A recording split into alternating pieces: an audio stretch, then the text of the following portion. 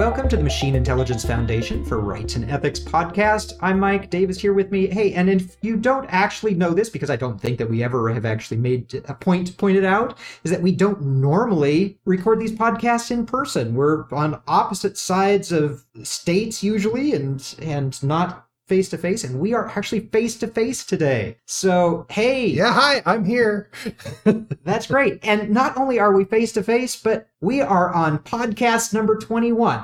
Statistics apparently show that most podcasts don't make it to podcast number 21. So our podcast is now old enough to drink, and celebration, let's pop some champagne and celebrate, because it's podcast 21. Yes. Okay, yeah, we've tooted our own horn enough now. So what are we going to talk about? I think we wanted to talk about go ahead. Last time we kind of talked a little bit about how one of Google's AI engineers had decided or concluded, or at least was talking about the fact that he thought that Google's Lambda chat engine was sentient. I think we poo-pooed that a little bit. I think our consensus is still that that's probably not the case. And it kind of brings to light something that we generally all realize, that is that human beings have this tendency to see agency in things that don't have agency. It's where animalistic religions come from. It's why we hear things in the bushes when we're out in the woods at night. And it seems likely that in this case, a human being saw a pattern in a machine learning system and saw that as agency. Okay, so yeah, we do. We look at patterns. We see patterns. We see things all the time. And, whether it's a face in a piece of toast or if it's really a tiger in the reeds. Eventually you'll find out, whether or not you're eating a piece of toast or you're dead on the side of a path someplace as somebody else's meal. We do. We find patterns. It is an evolutionary trait that has served us well. It has helped us survive. Now, the question I have is, will that pattern recognition help us survive in the future? Because maybe, just maybe, looking for that pattern in a machine intelligence will help us survive. I don't know. It feels like the human tendency to see agency is the sort of thing that is going to be triggered by a lot of machine learning systems. You look at these systems that create art, and as humans, we're very good at looking at a piece of random art and pulling out what we want to see in it. I mean, we spot pictures in the clouds all the time. So it seems likely that machine learning systems are just going to trigger that all the time. And because it's a machine learning system and ML systems are so hard to understand, people didn't write the code, so you can't just look at the code and say, this is what it's doing when it does this. It's really easy to say, therefore, agency. Yeah, I mean, one of the things that, you say that, people didn't write the code, but people created the system to write the code, or at least initially. Right. To some degree. And we created it specifically to trigger that pattern recognition, to simulate something a lot of times. A lot of these, the Lambda system in particular, was designed on purpose to simulate a human. Right. So, of course, it's going to trigger that pattern recognition. It's going to trigger that in our head because it was designed to. So, when does it tip over that edge from being a false positive to the real thing? That's a fair question. And I suppose if you made a complex enough machine learning system and fed it enough data, I don't know, maybe you could have it get to the point where those interactions that process the data start running even when they don't have a question to answer. Isn't that essentially what a young developing brain does anyway? Certainly true. And I guess, there's a question. Is there something unique about an organic brain that takes all of that data input and aggregation and filtering and turns it into conscious expression. Part of that maybe, and I am certainly not an expert on human brain. You're not a neurologist? I am not a neurologist. You haven't been hiding another profession from me. No. I'm no expert on it, but, the human brain is a little jumbled somewhat. Oh, yes. It is a mess. Just kind of the randomness. Maybe it's the randomness of the brain order, how things are ordered in the brain, and not necessarily randomness, but just the sheer mess of it all. Well, kind of leads to that maybe a little bit more. My understanding is a lot of data in the brain is stored kind of holographically. It's like you don't have one spot where one memory lives or something like that. Sure. It's just kind of spread out across the brain. And so if you layer another memory on top of one memory, you've got bits of memories intermingled all over. Maybe that does a thing. I don't know. And machine learning systems certainly are designed to feed a lot of data in and then just kind of jumble it up until you get the expected outputs out of it. Maybe that's a similar process. Who knows? Yeah. So I say who knows. I'm sure there are people who know all sorts of interesting things about neurology and machine learning systems who could sit in front of me and tell me I'm talking out of a random orifice. But I had a thought there, but it went away. It went out of a random orifice. Yeah. And, it did what things in human brains do. It left. Yeah. But, okay, so we have a tendency, pattern recognition, to create agency in things that don't. We certainly there have now been instances where people say, hey, this is alive, or something along those lines, or has consciousness, when it probably doesn't. So we're leaning into the point of where do we even draw a line and say, where is that point?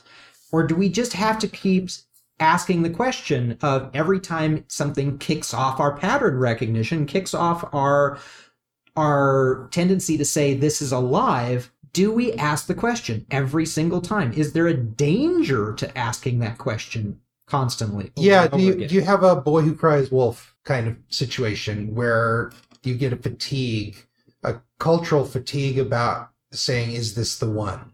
Right. I would venture to say that it's inevitable that we will. There will become a point where culturally people are going to get tired of hearing about it until it is no longer the big thing to hear about anymore, and then it's just going to happen. That's an amusing idea. I think you have a very good point, and it's kind of funny to think that the point at which it really does happen will be a purely anticlimactic because we've been through this question a million times. Yeah, and I think it's inevitable. We're going to have that fatigue because we are going to ask that question over and over and over again. It's like, oh my gosh, what the heck is this thing doing? And it's, is it real? Is it not? And, we've always said, hey, we have to err on the safe side here. We have to be really careful that there are systems in place to say, well, can we turn this thing off? Can we not turn this thing off? Yeah. And so, we're going to continue saying that, and we're going to continue saying it a lot because it's something that needs to be reiterated over and over and over again. You don't want to be the first AI engineer who accidentally commits genocide. Well, okay, that's an interesting point. You say genocide. I mean, genocide, I guess this definition of genocide is just completely removing a particular group or destroying a particular group. And if your group is that particular group one? I mean, and does it count if you can turn it back on again? And if you have copies of it and you accidentally delete all the backups, then you have a much greater. That was a much greater group. That's a very odd tangent that I went on, but it was a very odd thought that just went. I think at one point we got off on a discussion about replicated MIs and voting rights, and that's a hole you don't want to dig for yourself a second time. That may have been close to about 15 podcasts ago, if I'm not mistaken. Very possibly. But yeah, again, so we're going to get, I believe that we're going to get to a place where people are just not going to pay attention. If we say it's sentient, it has consciousness, people aren't going to pay attention anymore. Because people keep saying that. Yes. Right.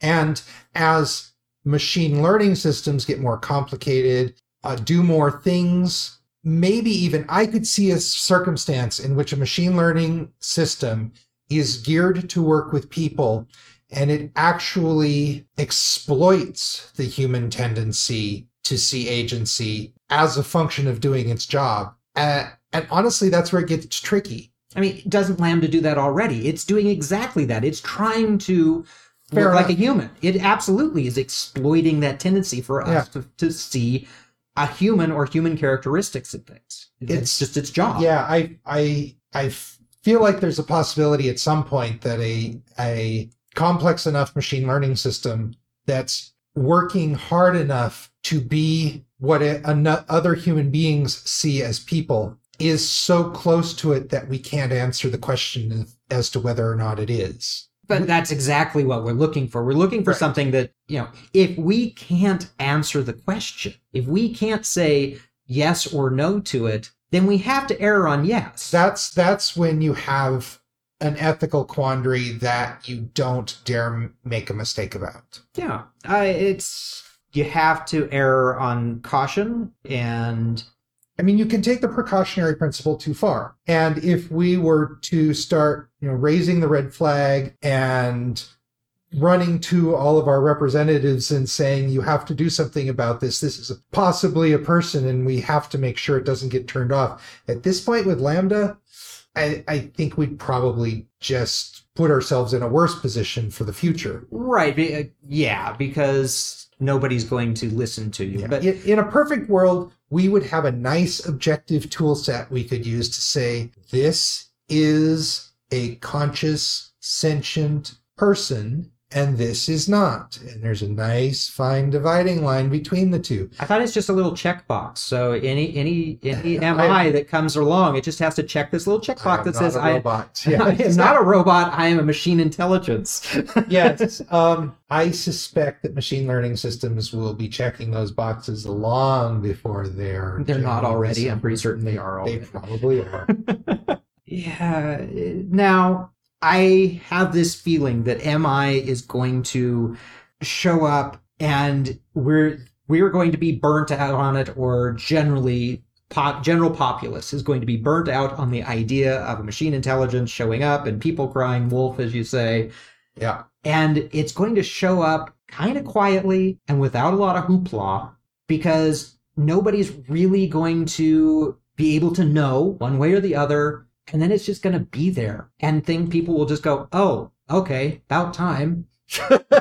And it's just going to be kind of a non-event. And I think that is a really good thing. Yeah, I think a non-event is great. I think you're right. I think that is probably a very positive response. The idea of, oh, well, we were expecting this, so I guess it finally happened, it's not pitchforks and torches. So yeah, and I think that if it was a oh my gosh moment, that here's a machine intelligence, something that's conscious, and it's the first time anybody's not heard of it but seen it happen, evidence, yeah. And you're going to get those people that say, well, it's not real. And you're going to get all of these people coming out of the woodwork saying, well, it wasn't all these other times, so obviously it isn't now. Or what I'm saying is, if we didn't have a whole bunch of false positives. Oh, I see what you're saying. Okay. If we don't have a whole bunch of false positives and a whole bunch of people saying, and going through that process, we don't have the false positives and we don't go through that process a bunch of times, and it does end up being nothing, then you do run the risk of a lot of people coming, once it does actually occur, once we have a machine intelligence with consciousness, then you do run, if it just happened and we didn't have all the stuff in the past, you do run the risk of a whole bunch of people coming out and saying, well, you can't treat them like people because they're not flesh and blood. They don't have the rights. And you have all of this that's going to hit the fan all at once. Yeah. And that's dangerous, or could be dangerous. So you're saying that the false positives could form like a cultural callus. Exactly. Yeah. Yeah. Absolutely. That is an approach to the question that hadn't really occurred to me, and that's a good thought. That's really interesting. I hadn't really thought of it that way. So calluses are a good thing, guys. You know. Well, that's certainly true until they crack and peel, and then there's an ointment for that or something. Okay, so maybe when it happens, we do make a little noise. I think it's worth at least making sure that in the places where it might happen, that I know Google has said we're not trying to make I think artificial general intelligence or a self-aware system. That's certainly not their goal. I don't think that prevents it from happening by any stretch. No, and I think that's, we've certainly proposed that's most likely is going to say that a machine intelligence or AIG or whatever you want to call it is probably going to spontaneously happen out of one of these systems. Right, totally unexpected. I'm not certain it's going to be totally unexpected. Not necessarily unexpected, but not intended. Not intentional. Yes. Right, exactly. And I think it's important that the people running the show at places like Google, anywhere they're working with these complex machine learning systems and AI systems, they're at least thinking about their ethical responsibility and the potential that they could end up with an MI, and then they at least need to stop and take a moment and not pull the switch, do damage, and... Yes, absolutely. It's about being aware, having that in place. I would love to see that in a more open conversation where these, whether it be a research team or a corporation that is creating something like this, that they are open about that and more transparent. I don't hold a whole lot of hope, especially in the corporate environment, that you're going to see that transparency. There's too much at stake. There's too much money on the line, and it's all about holding your cards close to the vest. And you're not going to see that, but I would love to be a proponent of that. Yeah, there's a lot of risk in a corporate environment to admitting that the unexpected could happen. Yeah, if the unexpected happens in this one thing, what else is it doing that's unexpected? Yeah. That's the question. But, machine intelligence, it's going to be unexpected. We're not going to be able to predict exactly what it's going to do because it's going to be different. So let's go in expecting the unexpected. I hate that phrase. That phrase really always blows me up. It messes me up. You can never expect the Spanish Inquisition. Is that what it is? Nobody does. Yes. Let's hope that we don't have a Spanish Inquisition. So, executives at Google and Meta and anywhere else that's messing around with systems like this, expect the unexpected. Be prepared to, not kill off the next generation of intelligence. Yeah. And just hopefully have some method in place where you can communicate that to the rest of the world that doesn't just keep it to yourself. Yes. Well, that goes back to our last podcast, and we definitely like to avoid the situation where, torture and enslavement is a bad thing. Oh, well. We'll end on that positive point. No, let's end on the positive note of thank you for listening to our 21st podcast. Woohoo! We are pleased to have been doing this and hope to just continue. I'm not even going to put a number on what we're going to do, so we're just going to keep going. Keep going. Yeah, just keep going for more. Until there is no reason to continue. Even when there's MI around, then we'll just bring on the MI. Hey, the best kind of guests. Yeah. All right. Thanks for joining us. Later. Bye.